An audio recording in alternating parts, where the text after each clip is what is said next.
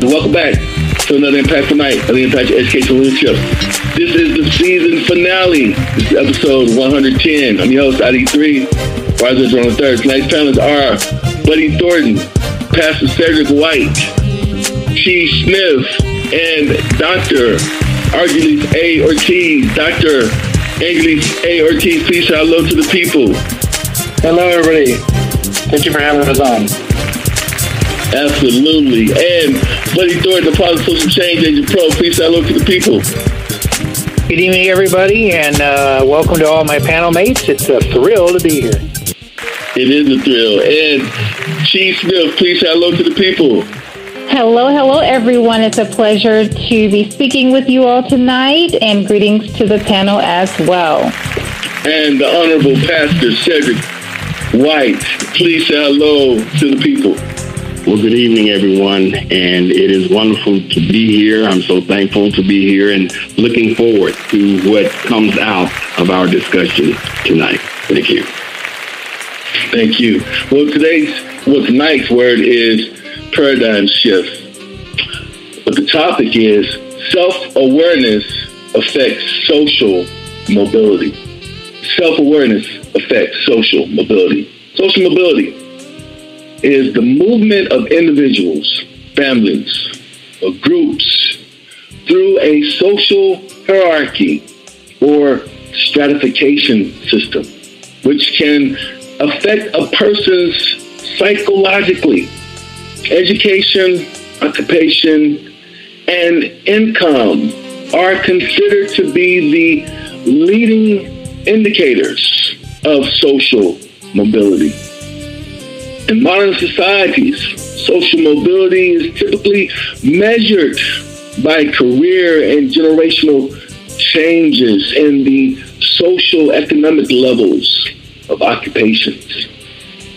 George Herbert Mead, founder of symbolic interactionisms, suggested that individuals construct the meaning and purpose of their world to allow them to understand it. In doing so, they attach importance to objects and symbols that help them make sense of their world or their world view. These objects or symbols suggest the perception of understanding and regulation of emotional intelligence that will either increase or decrease a child's happiness. Studies revealed a need for universal intervention techniques like the ones we're going to be discussing tonight that can be implemented in our schools, in our communities, even in our family settings. Why? I'll tell you why. So that we can seek new ways to avoid conflicts internally and externally with peers, but at the same time promote self-awareness that is necessary, that is vital, important, crucial for us to understand and to navigate social mobility. First, I want to pull from Buddy Thornton, the Positive Social Change Agent Pro. Buddy, how are we doing again? I know you got a lot going on out there in Arizona. Kind of let us know a little bit about what you got going on currently, sir. Well, Isaiah, right now we're working on our second book. The most important thrust that we have is obviously getting ready for the school year and getting people ready to engage socially as COVID traverses again through our population. We're asking and answering a lot of questions about what we can and what we cannot do. And in my case, dealing with exactly what you were talking about, fielding a lot of questions about how do we deflect and how do we avoid conflict, especially how do we navigate and not allow the conflict that seems to be on a very, very broad scale kind of invade our private space. How do we avoid that, and how do we hunker down and filter through all the stuff that's coming through us. So that's what I've been working on, and that's what I'm going to share tonight. Absolutely. Thank you for that. We got some very special panelists here tonight. I want to pull from Chief Smith, and I want Chief to kind of tell us a little bit about the organization that she works for, and kind of give listeners why is an organization like Healing Thine Hearts so necessary at a time like this. We're in the middle of a pandemic, right? And so those emotional and social needs of our students, of our family members, of our communities are so important and so vital. And I kind of want you to just tell us, in the audience, about what you do for your organization. Awesome. Thank you again. I'm Chief Smith, and I'm the Wellness Care Coach with Healing Thine Hearts.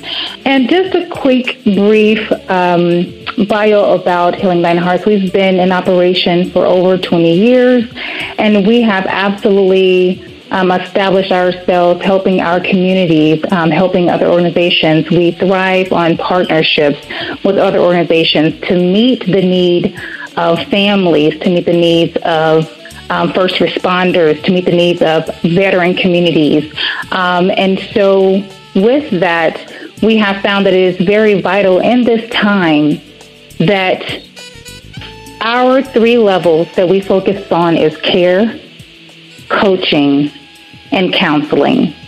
And during this pandemic time, we have seen such an influx of families, of teens even younger than teens, who have had a very difficult and challenging time navigating through such life event.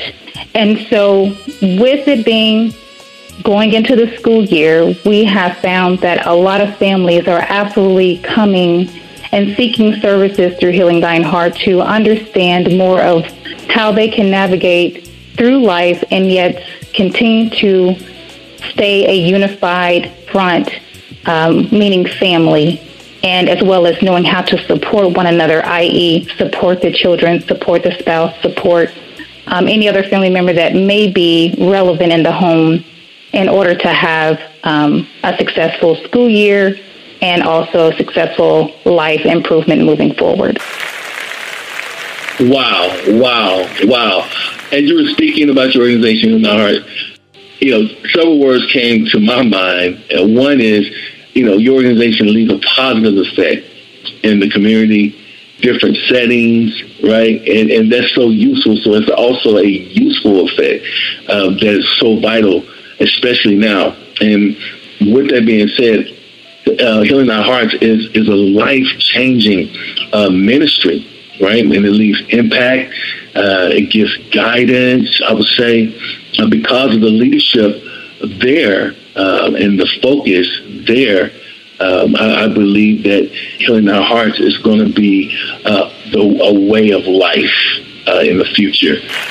Thank you so much, Chief Smith, for that. And let me pull from Dr. Ortiz, but before I do, Chief Smith, thank you so much for adding so much value to this podcast. Dr. Argelis A. Ortiz, so glad. I'm so glad. I'm just so excited to have you back on the podcast, that you would come back. Please tell us a little bit about what you got going on. I know you're doing a lot. You got your hands on a lot of things, but please share with us what you got going on, sir. Oh, thank you. Thank you again for the invite. So we're a consulting firm here in the Los Angeles area, but because of virtual, we kind of travel or kind of work anywhere, right? But our website is www.silegra.org, and we focus primarily on social service or nonprofit agencies that have leaders of color and then have people that they want to move up to the next level, meaning they're in startup mode, but they want to really get cemented into the community. They've been in the community for 20 years, but they want to now go gain grants from the federal level, state level. So we support them and kind of guide them through how to do that. So our 3 main pillars are coaching, consulting and training, and we do that too, specifically for the organizations or individuals that are looking to move up in their career, but also in their organization. And lately, just like my fellow panelists have said, it's been focused on kind of the quote unquote reopening of businesses, of schools, of nonprofits, and how to get back to work safely is what we've been supporting people with lately. Absolutely. When I invite you on, the first thing I was thinking was you are a man of not only principles, but you are a man for the moment. You're a man for the moment because you seize opportunities and possibilities, right? And for me, this is a favorable combination for the topic tonight, coming from a psychological perspective, right? We're talking about social, economically disadvantaged or challenged communities and those people living in those communities.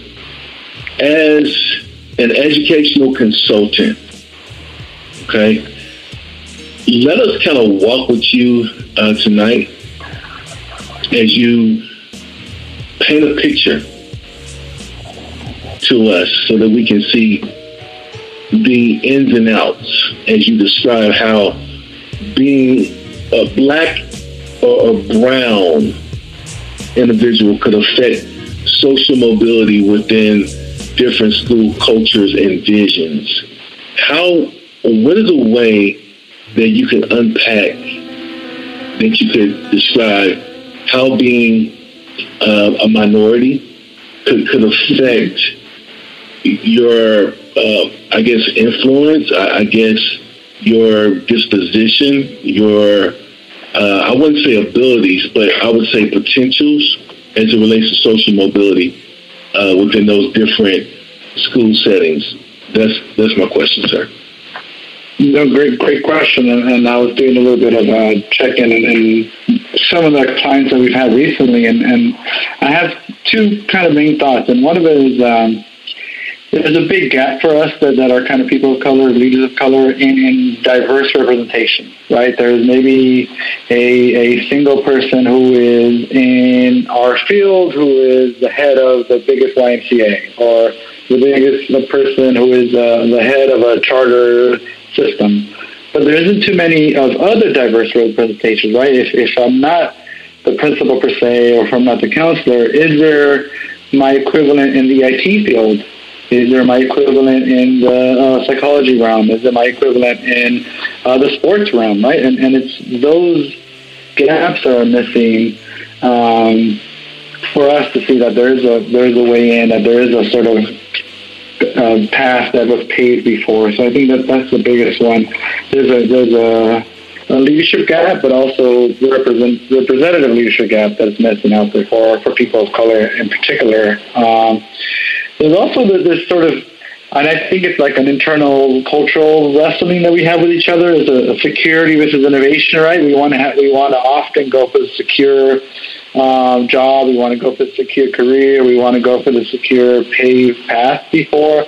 And most of us tend to not go on the innovative route, or to go on the extreme side because it hasn't been done before. Or is that really going to make me money?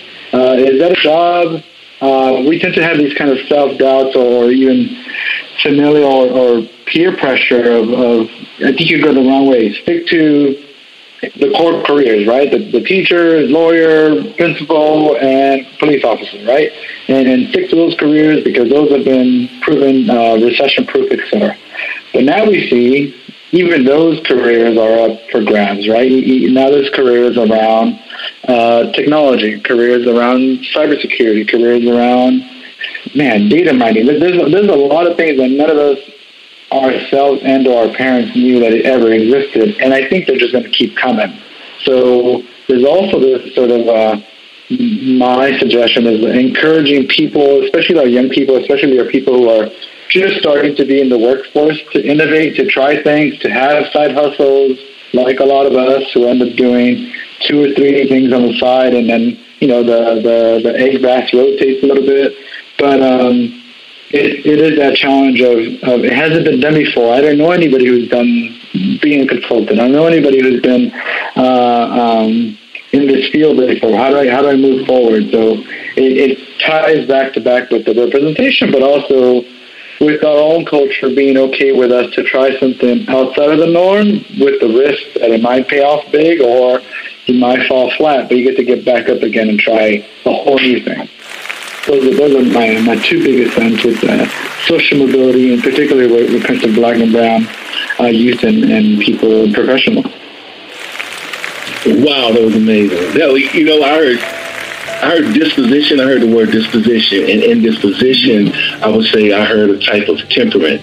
Because the reason why I say temperament, bear with me real quick. The reason why I say temperament is because it seems like, or seemingly, it is like the upper class are scared of the lower class, and this fear is I think it's a fear about shifting, the paradigm shifting of incomes, where like the middle class is maybe, scared of the lower class coming to their position, vice versa, and then once the lower class gets to the middle class, they're more motivated to keep going and to reach the upper class. And so in this dynamic, there's so much friction, but we have to keep this. It has to be there, especially because this society is capitalist. So we live in a capitalist society. So even though it kind of seems unfair, it's something that is naturally supposed to happen in a competitive marketplace, if that makes sense. So yeah, so it does. Some of it is self-imposed. Sorry, but some of it is self-imposed, right? Some of it is we think we gotta be first, be fastest, be quicker, be the most innovative idea, and that's great, that's needed, but that's not always the case for everything, right? You could have a person of color who fixes something really great for a particular problem, particular niche, or a school system, but it doesn't always have to replicate to the world. And I think that's where we get stuck. Either we go big or go home. No, but sometimes you can do something really well and fix a particular problem really done and help a lot of good people. Yeah, absolutely. But we have to steer away from the caste system, like you were saying. We got to steer away from that medieval era, right? Where we had, nobilities, we had the peasants, and I can literally see Buddy throwing the Positive Social Change Agent Pro at the edge of his seat right now, and he's jumping up and down. Let me go to him. Dr. Ortiz, thank you so much for adding so much value to this podcast. Will you come back and discuss this more in the next season, in season 5? Oh, yes, of course, anytime. Okay. Buddy Thornton, the Positive Social Change Agent Pro, what are your thoughts about what was just said on this podcast so far? Well, first I would like to address what Dr. Ortiz said, because what he said was an excellent door opener. Number one, he is absolutely correct. Most of the time, especially when I'm dealing with people in the minority sector, they are looking for a breakthrough. They're looking for disruptive innovation. And what they don't understand is that there is so much power in a different affect. They need to look at how important it is to get to diffusion over time. If they become ubiquitous within a field, if they become saturated in a field because they just come into being, it's not about being spectacular. It's about being competent and being comfortable being competent.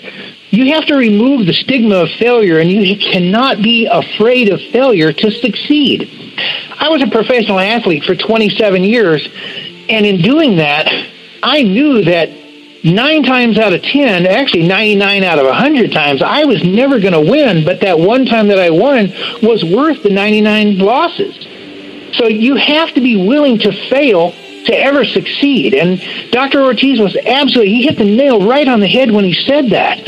You cannot wait for the spectacular moment in time, because that spectacular moment may never arise. It may never come in your lifetime.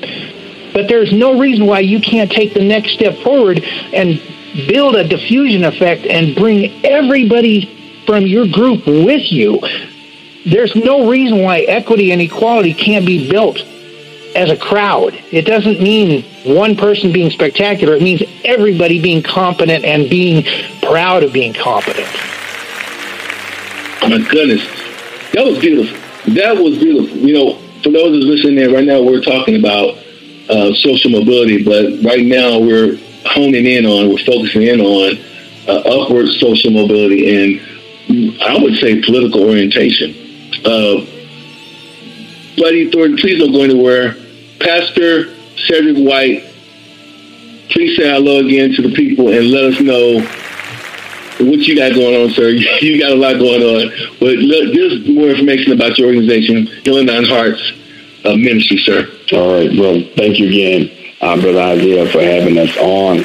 Listen, I'm intrigued by what I'm hearing. I'm loving what's being said. What Buddy just said there was very, very right on point. What the doctor said was right on point, in so much that people need to know that the way things used to work and the way our parents did it and our forefathers did it is not the way that society and the way you're going to make it today. Just real quick, 2020 was a time that the world got turned on its ear. It was a time for people to change their mindset. It's a time of innovative thinking. A lot of things came to the surface. Now, in answering your question directly, what we do, and thank you, Chief, for because that was right on point, but a little bit deeper into what we do, our practice and our way of assisting people is through belief therapy, which goes a little bit deeper than cognitive behavioral therapy. Cognitive behavioral therapy is a therapy that deals with the thoughts, helping people to develop and change destructive thinking and finding out what the disturbing patterns of their thinking is, changing that behavior and changing the emotions. But what we go a bit deeper, because we believe that man is made, we are trichotomous in our being. We are spirit, soul, and body. And we believe that we have to go below just the cognitive aspect, actually into the spiritual aspect of man, and see what is it that you are believing. People do what they do because they believe what they believe. What my belief is what leads to my thought process. My thought process, leads to my actions. My actions will eventually lead to my habits. My habits will lead to my character. My character is what will make the traditions that I have, and my traditions will lead to my legacy or the lack thereof. And the traditions, the things that I teach myself, the things that I tell myself, the things that I believe about myself is what turns me to, wow, I can do this. What Buddy just said about becoming, grabbing that niche and being knowledgeable about that area, so that somebody will be willing to pay you for what you know, for your expertise in an area, as opposed to being that jack of all trades and a master of none. We are a service-oriented country now. We don't make a whole lot anymore, but there are services and resources that people are looking for. And if you are knowledgeable, if you can become specialized and have enough knowledge in an area, people will pay you for their knowledge. And that's the problem quite often, because most of our black, most of our brown, especially those who are in an are economically challenged, they have been led to a point of where, they want the immediate gratification. If I get $1, I spend $1. Why? Because I need the shoes, and I want to dress like they dress. I want to drive like they drive. I want to have the whatever decorative or whatever social media has told me I needed, whatever the commercials have told me I needed. That's where they go. We want you to understand who you are, and with or without that stuff, you are important, you have value, and if you can get the knowledge, you can have that stuff, and it, you know what? It won't control you. It won't drive you and have you spending, making $1, spending 10. So it's a matter of the identity issue that people are dealing with today. There is an identity crisis, not just in the social economically downtrodden, but in America and in the world today. People have a problem with their identity. What we see coming to our office is people of every economic strata, but yet and still they don't know who they are.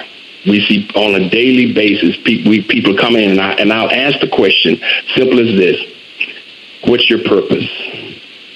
And that question by itself has broken people to tears. Grown men have gone to tears just because of their inability to answer the question of what's their purpose and who they are.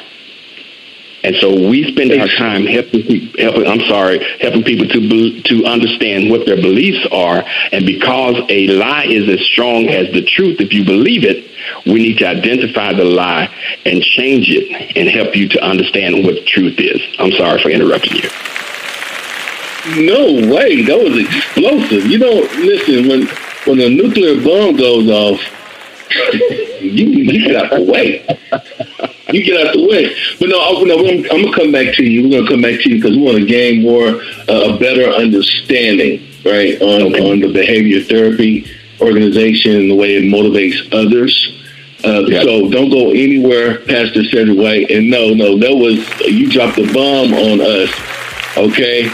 Okay. I know that's a song, right? That's a song. You dropped the bomb on me, baby. Away, Pastor. We're not going to go. Buddy Thornton, Apostle Shane the Pro. Let me come back to you. Based on what you just heard, and, we're talking about, black and brown communities, but, we also have Native American, we have Asian, we have white. But based off of I'm going to pull in your choice dynamics. You're working on a series, you're publishing a series entitled Choice Dynamics. And I think this is a perfect fit. I could be wrong, could be incorrect. But based off of your choice dynamics theory, what are some life choices, okay, that parents and educational institutions can work together to bridge these gaps? Right? To bridge the needs of students while safeguarding the infrastructure of the educational system during and after this pandemic episode. That's my question for you, sir. Well, I do tend to agree with Pastor White. Yeah, this is a global problem, but at the same time, let's focus on the here and now, and let's focus on the topic that we really need to focus on, and that is the school problem that we have right now in our face. We really do have a disconnect, and the disconnect is between the more affluent school systems and the less affluent members of society. And so when you ask me what life choices parents and educational institutions can do to work together to bridge the needs, well, we're all in the same canoe. It's a pretty big canoe, but what we need to do is we need to identify resource deserts. They talk about food deserts when we talk about areas where there's literally square miles where there's no grocery stores and things like that. Well, there's resource deserts out there too. There's huge areas where kids have absolutely no access to anything other than trudging their way to school so that they can get access to what limited education is provided, sometimes in a fairly poorly funded and poorly supplied school.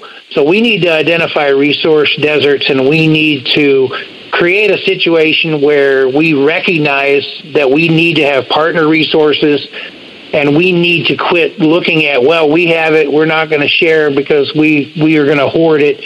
We need to make sure that we have partner resources. And to overcome some of that, yes, there's going to be some infrastructure things happening. That takes time. There's absolutely no reason why right now, since we've already weathered a lot of what we had to do with the pandemic, we've had an infrastructure put together where we can do some proactive hybrid learning. We can put that together even with the kids in the schools.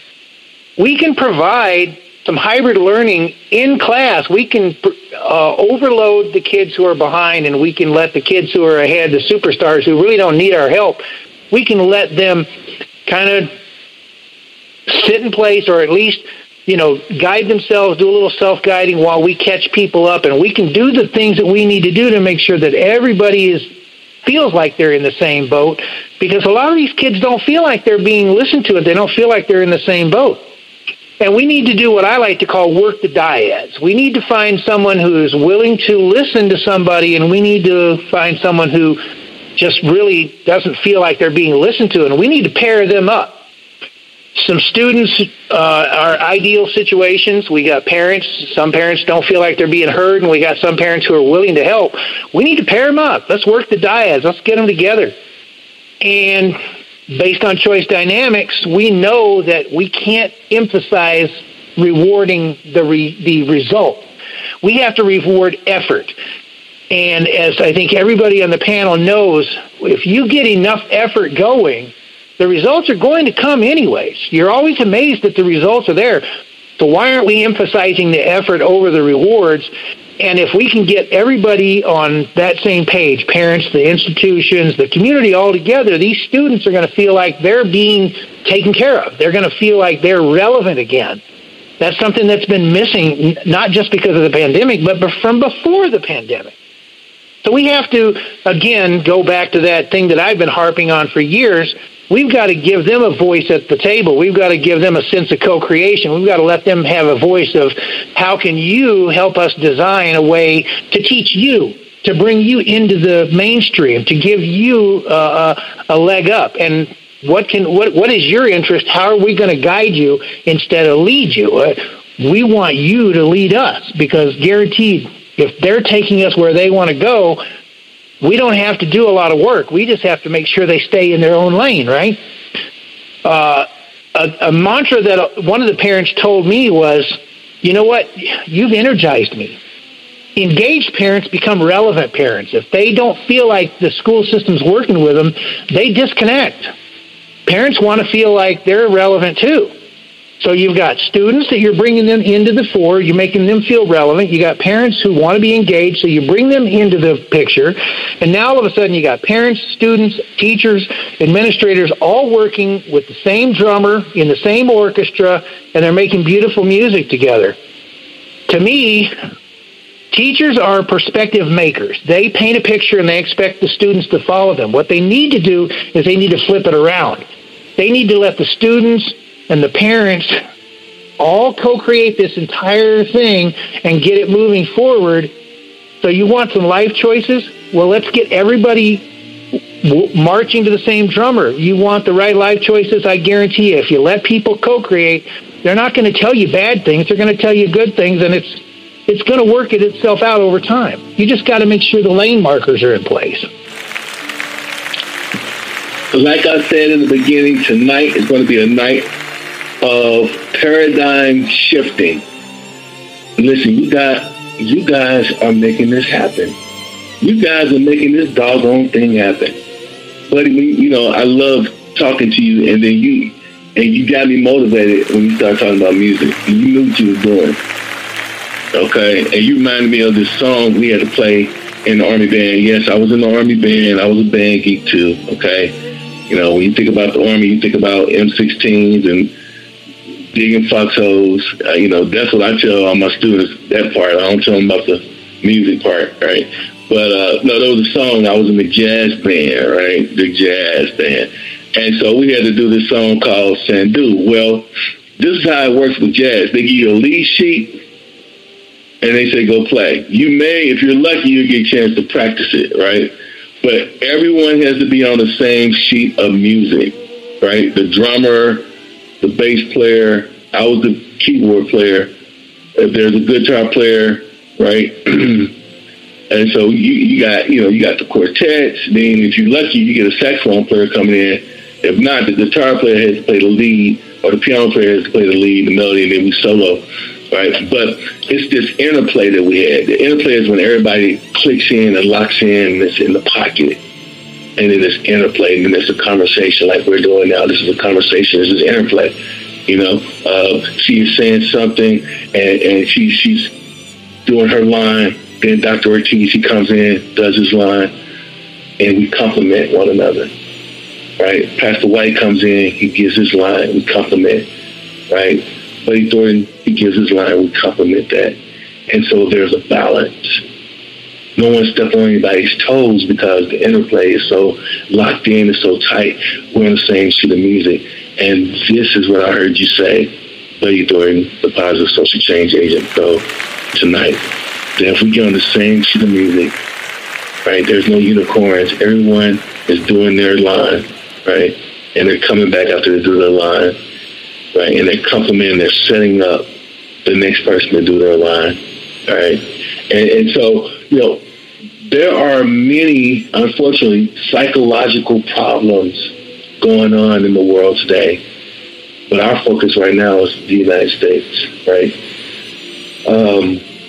and so we're looking for helpful ways, strategies, right, of solving these psychological challenges or problems, because people are suffering. And they're suffering in the mind, right? One of the reasons why they're suffering is because, like Pastor White said, they're afraid to face their fears, right? So when you don't face something, you avoid it. You run from it. It's either fight or flight. Buddy Thornton says this all the time. Pastor White, I want to pull from you. I want to pull from you, sir. Can I pull from you?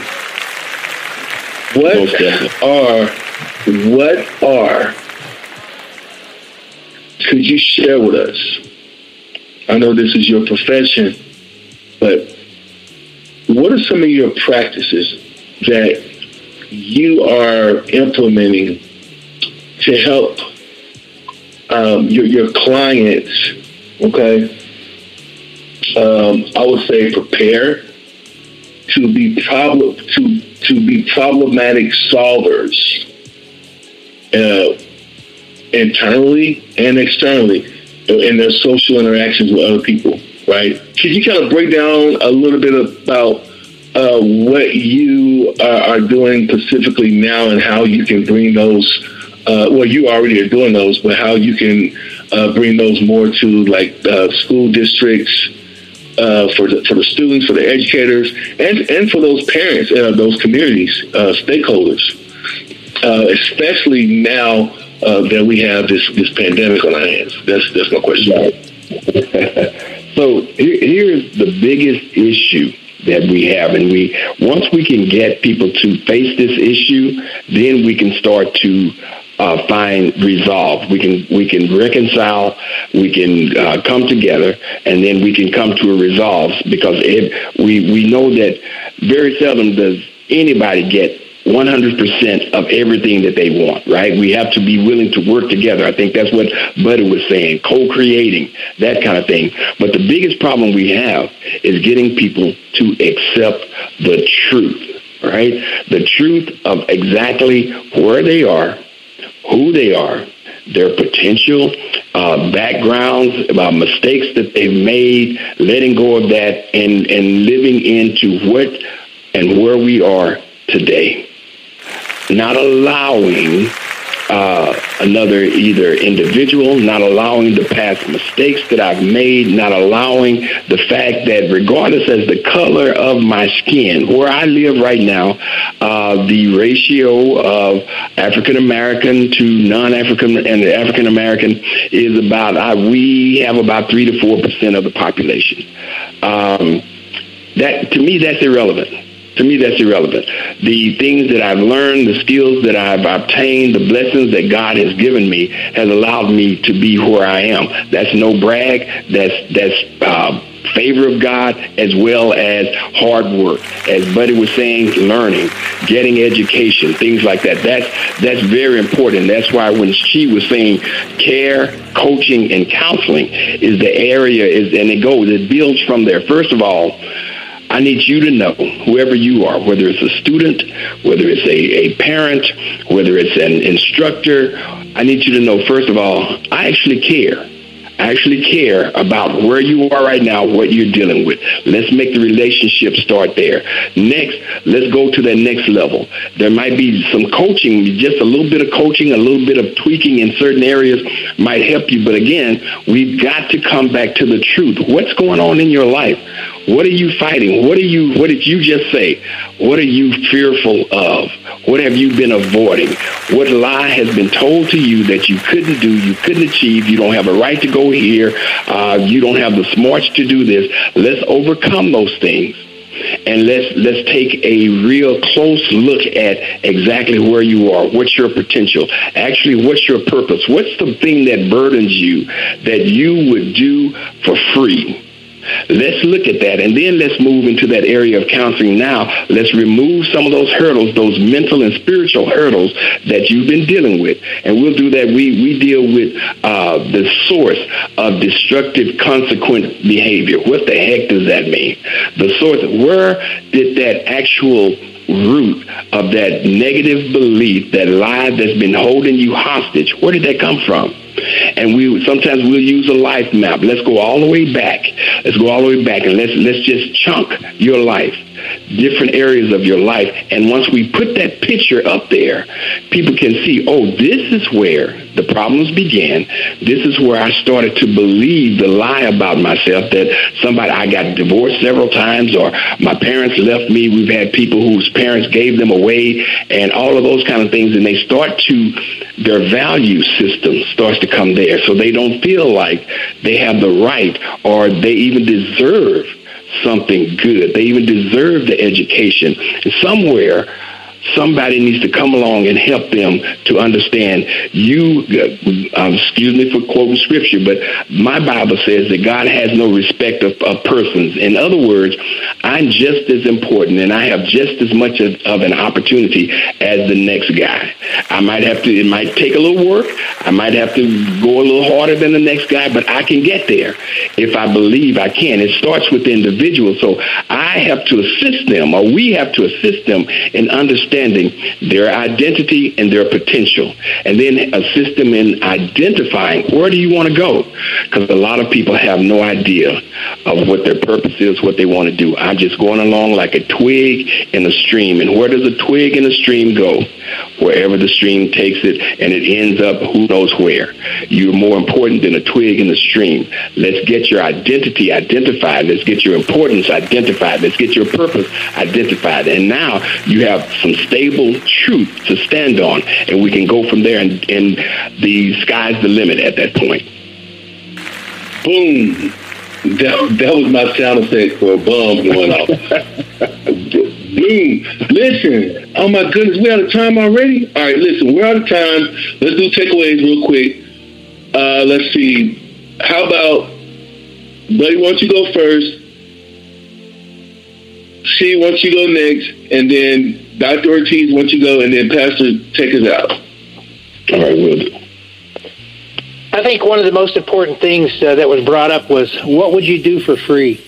When I'm trying to help somebody identify a passion, that's the first thing I say is, if you were in a universe where everything was taken care of and the only thing you had to worry about was making yourself happy, what would you do for free? Just release your mind, release your soul, and just come up with what God put you on this good earth to do. You tell me what that is. Somebody can come up with that pretty quickly, usually. And then I say, okay, now, the only thing we have to do is figure out a way how you can do two things. Monetize it, and then figure out a way to ignore anybody who says you shouldn't do that. Don't ignore the naysayers, because it's your life. God puts you on this world for a purpose. You have a mission, and that mission, number one, is to serve Him, and number two is to serve you. So that, with me, Pastor White, we're in lockstep there. let's get past everything else. Let's find the passion. Let's do it. And then let's figure out why we're doing it and do it the right way. Awesome. No, I was going to say, but that is spot on, and I love it. So for me, the takeaways was we identified a lot of characteristics, a lot of traits, a lot of words, right? You know, we spoke about afraid and confidence and proud and all those type of words. And so with being a wellness care coach, what really stands out and the takeaway for tonight is understanding your overall well-being, right? When you're feeling sick, you don't generally jump out of bed immediately with the most, utmost energy, right? It takes some time. And so understanding where that confidence lies, where their fear factor may have crept in, where you may not be so proud of yourself, maybe that is an area of lack of well-being. And with who we are and being able to assert different individuals in different positions to understand, again, we're all speaking the same language. And I love the analogies you gave, Isaiah, earlier about the same tune. It's all about understanding where you are. Once we can identify where you are and or who told you that, which is a great catchphrase that we use, who told you that, then we can understand exactly where you are. We can do that assessment. We can do that evaluation to understand where's your current overall well-being. Once we understand that and have those results, then we can create and develop the right plan for you in order for you to make the right choices, to overcome that fear, to look for breaking any generational curses, for you to always know that you can, right? I know that Dr. Ortiz mentioned that earlier, So that's my biggest takeaway. Understanding your overall well-being, understanding maybe you're not moving in the area in which you should. Maybe you don't even know where to start because you're sick. Maybe you're not feeling well. And that's not necessarily from a physical perspective, but that could be from an emotional perspective, right? That could be from a sociological perspective, psychological perspective. Once that's understood and or identified, you can move forward. I'll continue a little bit. So I think the biggest takeaway that I heard today was asking a really direct and simple question like, what is your purpose, means a lot and impacts a lot from everybody individually, right? And coupled with that is just the fact that we are in this major kind of identity crisis, as I heard our panelists share, right? We're all trying to do too much with too little, and we're all trying to go too fast with not enough tools, right? So those two things I think really resonated with me in today's talk. Thank you, everybody. And I guess it's up to me to sort of sew it up.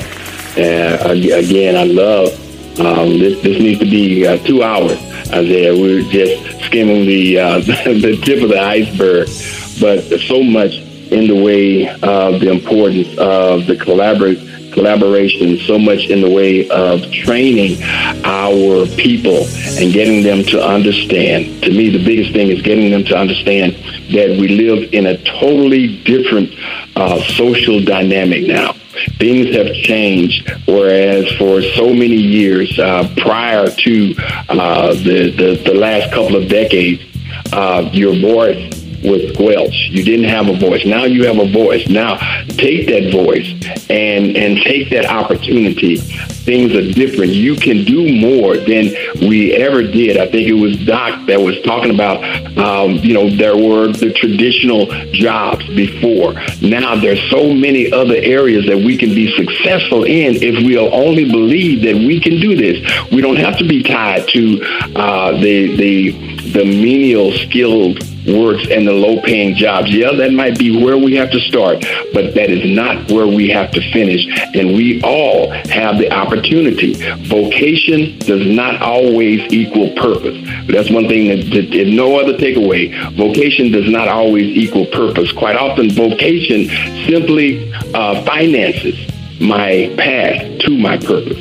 But I have to be willing to work first. I have to be willing to learn first. Then I can move into that area of specialty, which is my purpose, my calling, and I can make a difference for myself, my legacy, and for generations to come. Listen, I'm so proud of all y'all. This was amazing. This is another Impact Night Impact Education Leadership. This was the season finale. It's a wrap. We'll see you next season 5. Tonight's panelists were Wade Thornton, the Positive Change Agent Pro, Pastor Shirley White, Chief Smith, and Dr. Argenis A. Ortiz. Good night.